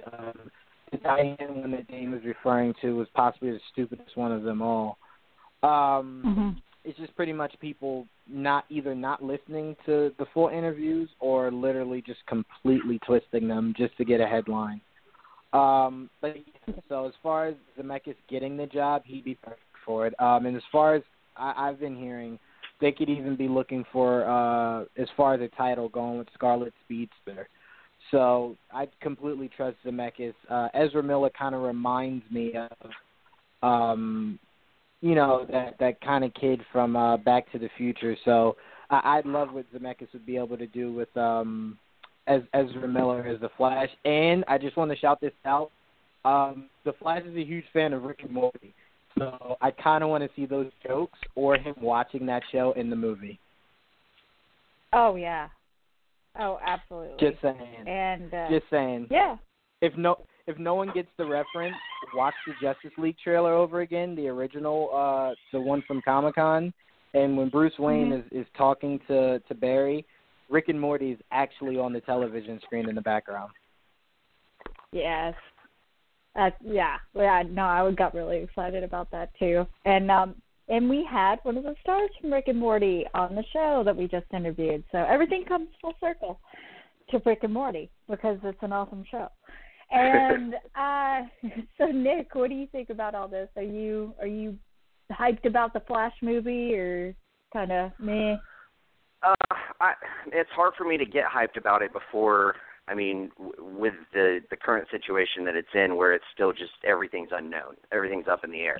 If they get Zemeckis, I will be extremely excited for it. As far as whether or not Billy Crudup is going to leave or going to stay, I like Billy Crudup a lot. He's a really good actor, but he's a supporting actor. It's not like we're talking reports about Ezra Miller leaving. So I don't put too much stock into that, whether it be true or not. But I just want them to get a director, just get it ironed out, pay whoever you need to pay to get it, and just get it done so we can get this movie going forward. Because it's been in this hiatus mode for 18 months now, and I'm just hopeful that whether it be Zemeckis or not Zemeckis, they can get somebody in who's good and get everything moving on it. Absolutely. Kanan, do you have any thoughts? Yeah, well, first off, I did not know that little tidbit that Juwan said about the name of that movie. I mean, if that's the case, sign me the fuck up right now for that movie because I kind of like how DC just doesn't come out and just call their movie Superman. It's Man of Steel, and it'll be the Batman. I mean, it would have been cool if Justice League would have been like JLA or something. But Scarlet Speedster, I mean, damn, that's cool. I mean, for them if they go that route. And Zemeckis would be a great director, and I really hope it does pan out. I think Vaughn. I agree with Dane. I've been wanting Vaughn for Man of Steel 2 if Snyder wasn't going to do it, which I didn't really ever think he would come back for it. But Vaughn's style is perfect for Superman. If you've seen Kingsman, if you've seen Kick-Ass, the dude can direct action scenes, so he'd be perfect. Plus, he can tell a really good story. I know Kick-Ass 2 wasn't that great, but the first Kick-Ass was awesome. He made Nicolas Cage badass in that fake-ass Batman costume. So, yes, he needs to do Man of Steel 2. He doesn't need to be with the Flash, but Zemeckis would be a good fit. And there's some people, I know it's just a rumor, but I think they're kind of like building on this J.A. Bayona maybe doing the Flash. And then what was the other one? Raimi, which would be a good pickup as well. The Spider-Man movies, I even liked certain parts of Spider-Man 3. Sandman was straight out of the comic book.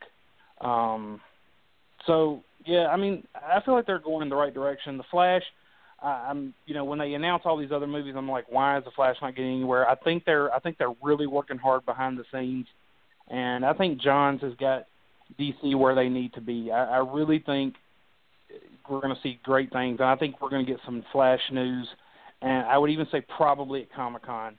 They're going to come out and probably announce something at Comic-Con. Okay. And let's go ahead and look at some Justice League Dark. Doug Liman, I'm sorry, I'm probably saying his name, Lyman. He's going to go ahead and leave due to scheduling conflicts. And Andy I'm going to say this wrong. I tried to say it on my own in my house, and I think I butchered it. So, Andy, if you're listening, I'm sorry. Muschietti? Anyway, Muschietti. I've lived in Italy for 3 years with the Navy, so you'd think I know how to pronounce that, but I absolutely have no clue. You've had 2 Navy fails today on this show. Yeah, I know, 2 Navy fails in one show. That's amazing. I am doing our country proud. So anyway, Andy Muschietti is looking to replace him. So let's see. That seems to be kind of cut and dry. I'm going to leave this one kind of open-ended if you guys have anything to say about it or not. It's kind of just, it is what it is. So, well, anybody? I'll say this. I was a little disappointed to hear Lyman leaving because he's a pretty accomplished director. He did Swingers, which is a terrific fucking movie. It was his second film. He also did a movie called Go in '99, which is one of my favorite under the radar films that I think everybody should see. He also did the Firstborn movie as well as the Live Die Repeat movie. And I suspect that because that's getting a sequel, and because Warner Brothers is kind of trying to figure out how they're going to put everything together, that's probably why he's leaving. It's simply what they're saying, scheduling conflicts. As far as Muschietti taking over, I haven't seen anything he's done, but he did direct It, which is coming out soon. So I think if It is a big hit, then that would be a perfect choice. And I do kind of like the fact that they're taking somebody who's more horror-centric, at least based off of his first major motion picture, as opposed to Lyman, who's never really done a horror movie. So I think it would be kind of cool for somebody from a more horror background to do Justice League Dark. Yeah, definitely. So, it's it is what it is, and definitely good insight there, Nick. We're going to go ahead and shift to Tom Hardy. I am a huge fan of his. He is a wonderful actor. He's set to star as Venom for the Spider-Man offshoot movie, and Ruben Fleischer is set to direct this film. I personally think it's a good choice. I'm excited about it. Tom Hardy has proven time and time again he is not just a pretty face. or an action star, or just, you know, like a one-shot kind of dude. He has range out the butt. So with that in mind, Dane, what do you think about Tom Hardy? Well, he's dreamy. He's got those eyes, you know, and that wonderful accent. No, but seriously, Tom Hardy's one of the best actors out now. You fangirl more than I do. You know, I got a man crush on Tom Hardy. It's all right. That means I just want to go get a beer with him and listen to the way he laughs and that inflection of his voice. Anyways, no, but seriously, I'm really happy this is happening. Tom Hardy is literally up there with Fassbender and with you know, a lot of different actors out now as one of my favorites. So to see that he's going to be playing Venom, yeah, I want him to play Wolverine. Who cares? You know, shit happens. They'll be able to find an actor. And from what Fox is saying, it's going to be a long time before they find a Wolverine or they recast Logan. So that's whatever. But this is a good role, and this actually gets me excited on them actually, you know, on the concept of this movie, especially since it might not even be involved with Spider-Man, or at least as of right now, that's the case. I hope that it is Eddie Brock, but I hope maybe it's the storyline of Flash Thompson with Agent Venom, where it's more of like, you know, him doing stuff for the military and shit like that, and then using this weird symbiote they found and so forth. And I hope Carnage gets introduced and that becomes his villain. They could do a lot with this. I don't know so much about, you know, their apparent Silver Sable Black Cat movie, which I think is going to be called like Silver and Black or Black and Silver, kind of dumb. But this gets me excited about what Sony's doing because of the acting. The director himself too, because I really like Zombieland and they got him coming in as director. Yeah, he made Gangster Squad and shit happens, but you know, I think that this is all good news between him and Tom Hardy, and I'm extremely excited to see what happens with this. He's a much better Eddie Brock choice than fucking Brock Lesnar. There you go, all you people that fan casted it up your ass. Ha ha ha! Sorry. Not sorry. Wow. So very passionately about this. I like it. Juan, what do you have to add? Do you think that this is a good choice? Yeah, absolutely. And from what I'm hearing, they're going to go a route of Venom and Carnage. But the way they're going to do it is so that they don't have to necessarily introduce and or mention Spider-Man. So I have a feeling that it might be more of a horror aspect of the movie. So from what I'm hearing, Dane, they're not going to go that route, mainly because majority of that storyline had to deal with the Guardians. So I think unless they decide to team this with Marvel for a short deal, I don't think that's the way they're going to go. From what I'm hearing, it's going to be more of a horror aspect, where it's Venom and Carnage. It's rated R, right? Perfect, because it's going to be rated R, which is from what I'm hearing, which is perfect, because the idea that they're having is these symbiotes are scientifically created. And these two gentlemen happen to be lab rats and gain the powers of Venom and or Carnage from lab experiments, which I'm completely fine with. I don't necessarily need Spider-Man involved, especially because Marvel's kind of made him cookie cutter, and it'd be really weird to see him go from like teaming up with the Avengers to now taking on like Venom and Carnage. So all those people that were getting all pissy about Spider-Man not being involved, honestly, it just wouldn't work. It wouldn't translate well. It wouldn't look right. So I'm completely fine with sticking with Tom Hardy and maybe even, like Dane said, Michael C. Hall as Carnage or Jackie Earle. Those would be two great picks to make as your Carnage, and it's just going to be a great horror-type film.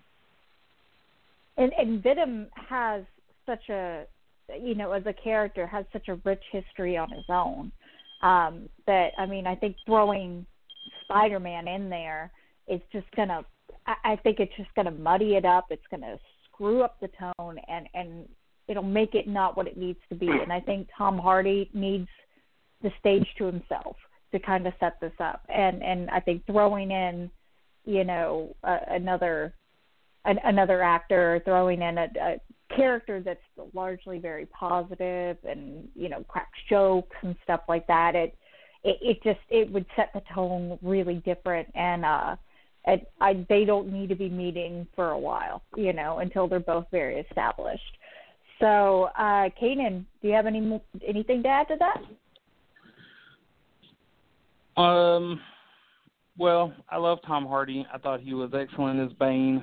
In fact, I thought he carried The Dark Knight Rises. So I think he will do an awesome job as Venom. I'm really not 100% sold on this separate universe that Sony's going with, especially if they're expecting to completely retain all rights to Spider-Man after, the next couple of movies, what they're planning with the, Marvel MCU. I think Venom can be a separate movie on its own. I love the idea of Carnage.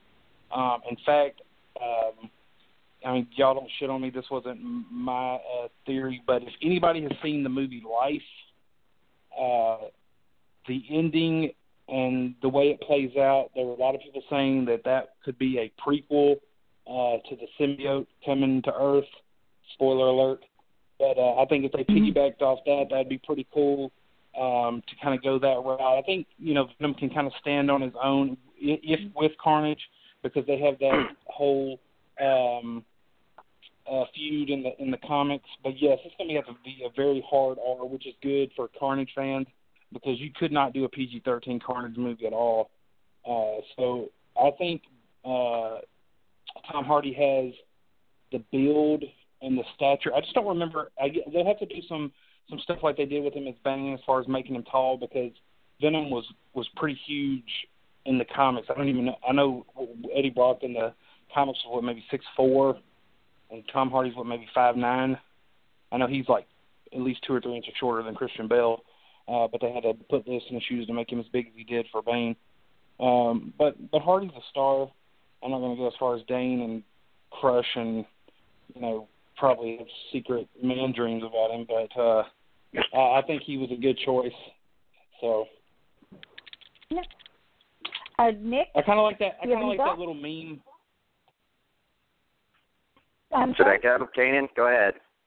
Oh, sorry. I didn't know she was going to you. I was just going to say, I kind of like that meme that was going around about how Tom Hardy they called Tom Hardy to star as Bane in the new Batman, and he got one look at Ben Affleck in the Batman suit and was like, Marvel, do you need a villain?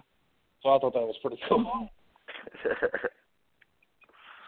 Word. Nice. Nick, your shot at it. Yeah. I had very, very little interest in this movie until I heard Tom Hardy was going to play Venom, and now I'm like 100% on board with it. I can't wait to see what they do. I'm still a little I don't necessarily like the notion that it's going to completely take place in a different universe. I like the fact that it's going to be something with a dark tone. I would kind of like to see just have Eddie Brock already be Venom and just kind of be ambiguous with where exactly it takes place, like as far as like timeline is concerned.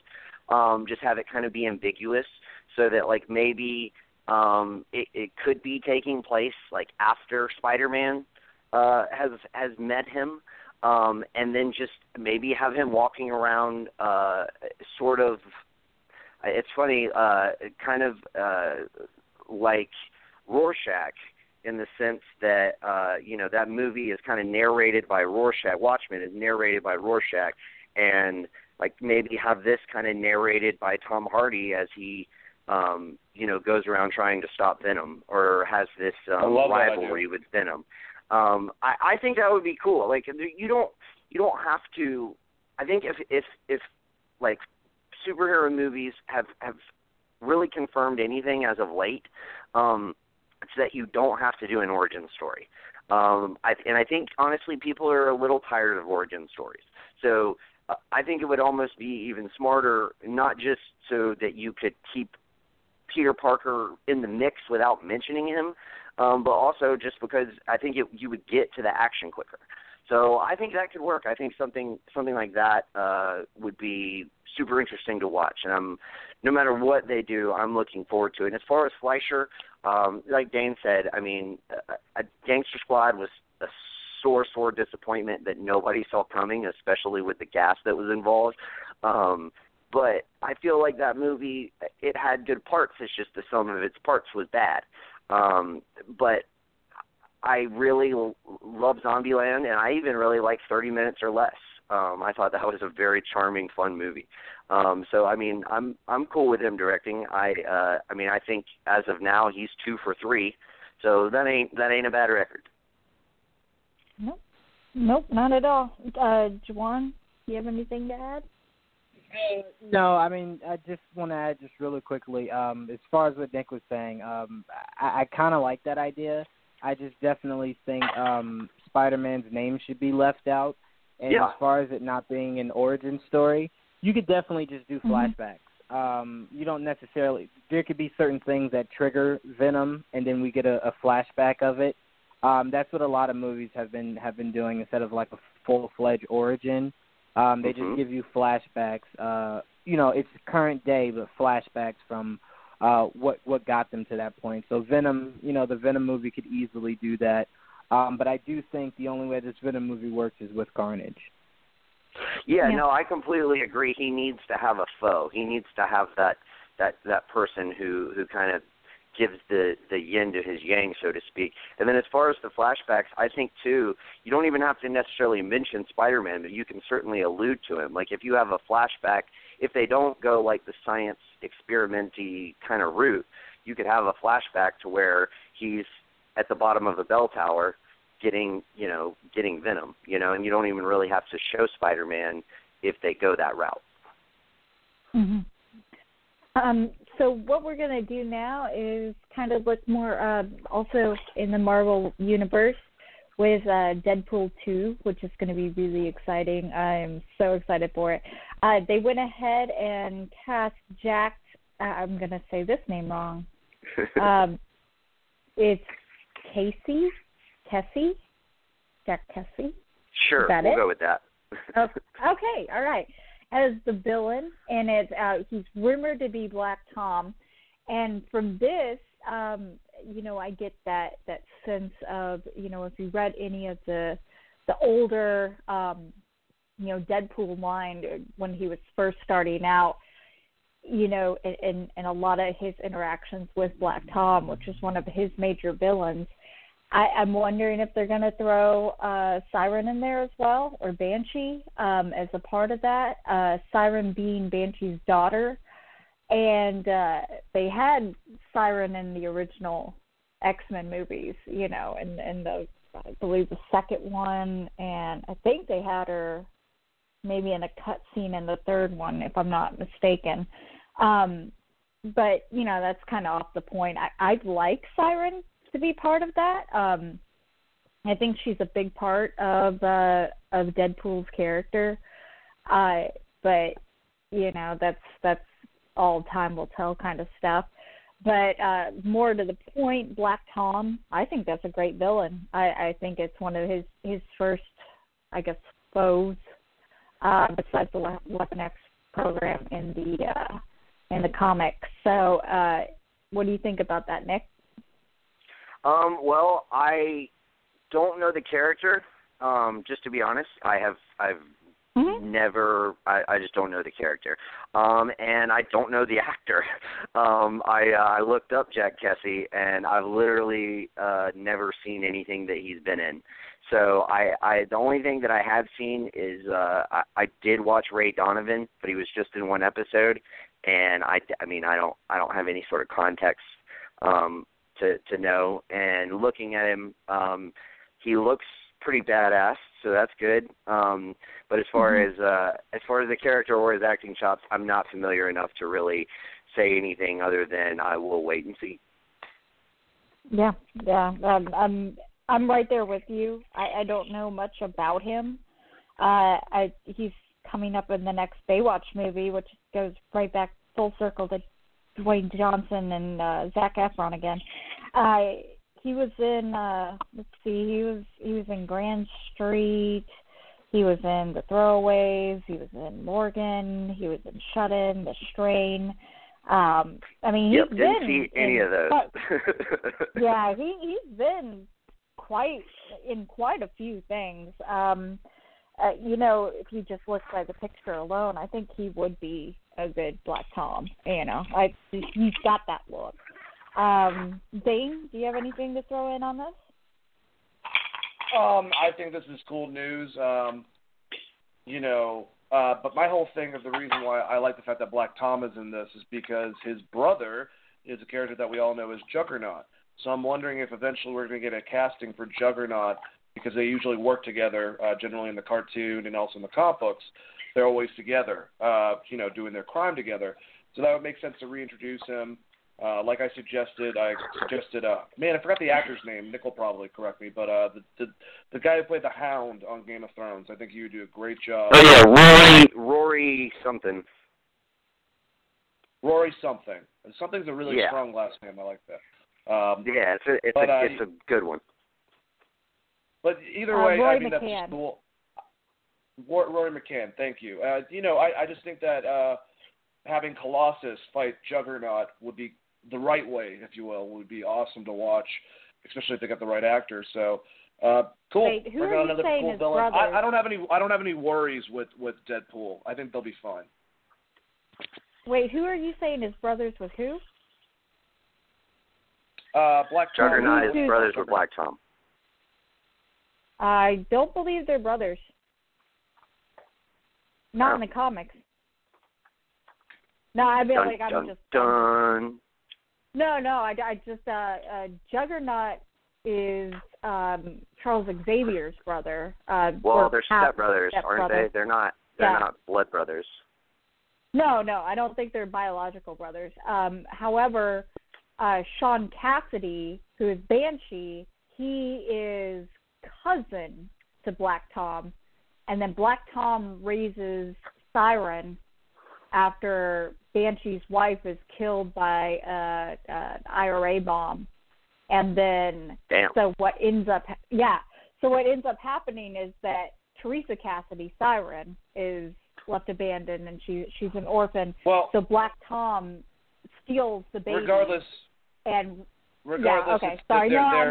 getting off. They're partners. They're crime partners. So I didn't know.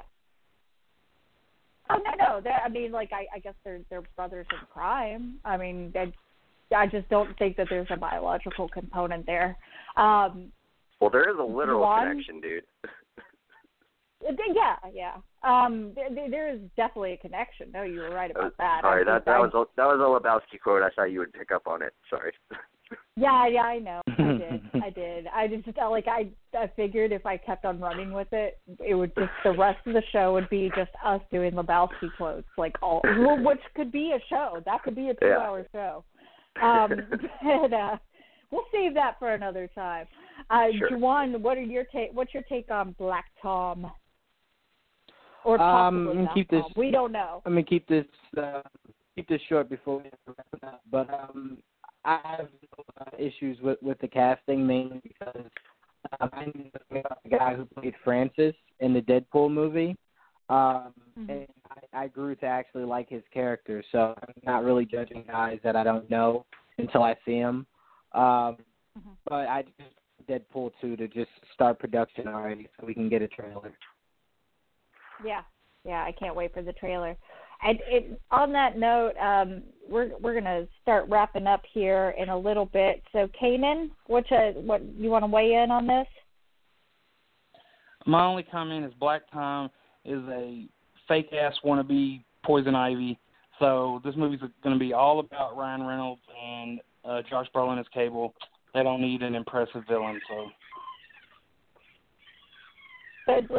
how do you think that Black Tom, if that's indeed who Jack Kesey is going to be, how do you think Black Tom would play in?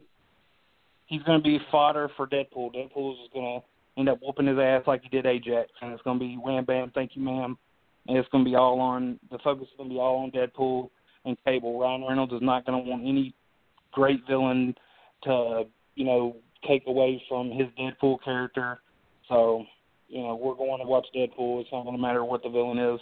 If he is Black Tom, like I said, his power is he's a wannabe Poison Ivy. He manipulates plants.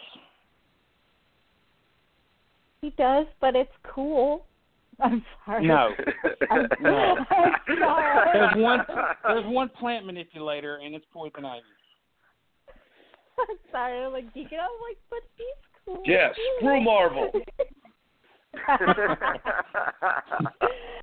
I'm not gonna say that because I'm the Marvel fan girl. So I'm gonna keep my mouth shut. But regardless of who he plays, I think you're right. I think it's just gonna be cannon fodder for Deadpool, and I think the main focus is gonna be on Cable and Deadpool, which is gonna be awesome. And I can't wait to see, you know, who they get.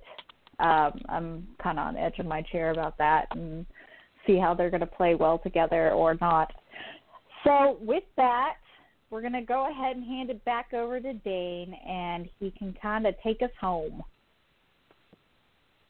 Take me home to the bed. No, I'm just kidding. Also, rest in peace, Greg Allman. One American treasure. Yeah, man. Passed away today. Well, a great songwriter. But anyways, absolutely. We had a great time on the show tonight. I just want to allow everyone to say goodbye before I wrap things up. So thanks to our wonderful crew. Nick, thank you for joining us. Eventually. Thank you. Hey, no one told me we were happening at 7, so. Yeah, you know, that is a good point. That's a valid excuse. I mean, reason. I mean, anyways, Juwan, thank you for joining us tonight. Absolutely. You got anything to say? I just want to say Caitlin did an amazing job, and thanks again to Kari for joining us on the show. And to the Geek Vibes Nation, the next 2 guests that we have over the next few weeks are going to be awesome, so stay tuned. Glorious! I'm so excited. Kaden, thanks for joining us tonight, buddy. Definitely let me know throughout the week how bad Pirates is doing. I will, and I want to say go Preds in the Stanley Cup Finals. Oh, yeah. Yeah, congrats, man. Yes, thank you. We are loving every minute of it. And yeah. Caitlin, did I allow you to close out either? I don't think I did. No, I haven't Caitlin, gotten who to did say a goodbye. Who did a great job tonight hosting. I had a ball. Thank you again, Kari. It was so much fun to talk to you, and I hope we get to talk to you again soon. And we can geek out about Wonder Woman some more, I promise. You know, I wish we had more time to do that. And I want to thank you guys. You guys are the brothers that I never had because my mom only had one other daughter. So I only have a sister. So thank you very much for allowing me to be in the family. I'm going to get a little corny on you, but thank you very much. I am loving this. I'm loving being on the show with you all and talking geek every week. Aw, thanks. We really appreciate your contributions, for sure. We love you, Caitlin. That was nice. I love you guys, too. All right, let's not get too soft on the air, guys. Jesus Christ, this is a freaking radio show. Anyways, and I think that was everyone. Yeah, I talked to Nick. I gave him shit. Yeah, I talked to Juwan. What's up? Just really quick. Congratulations to Joel and his fiance's anniversary. That is why Joel was not on the show with us tonight. So huge congrats to Joel. Oh, Happy you remember.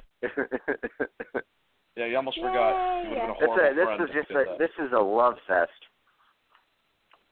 I feel it. Fun. Like my heart's bursting. It's beautiful. All right, well, Yay.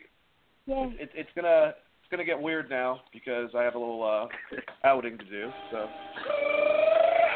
thank you guys out there in Geek Vibe Nation for listening to us tonight. Hope that everyone has a great time. And like John Cena, you can't see me because it's over the computer and you can't see me for that reason. One time we'll Skype. Anyways, thank you guys for listening. Enjoy the next couple of weeks. We got some great guests. Always listen to all of our shows. We got one on Wednesday about wrestling. Of course, this amazing one, 8 o'clock, Geek Vibes Live. Come back and listen, and if you don't, you suck!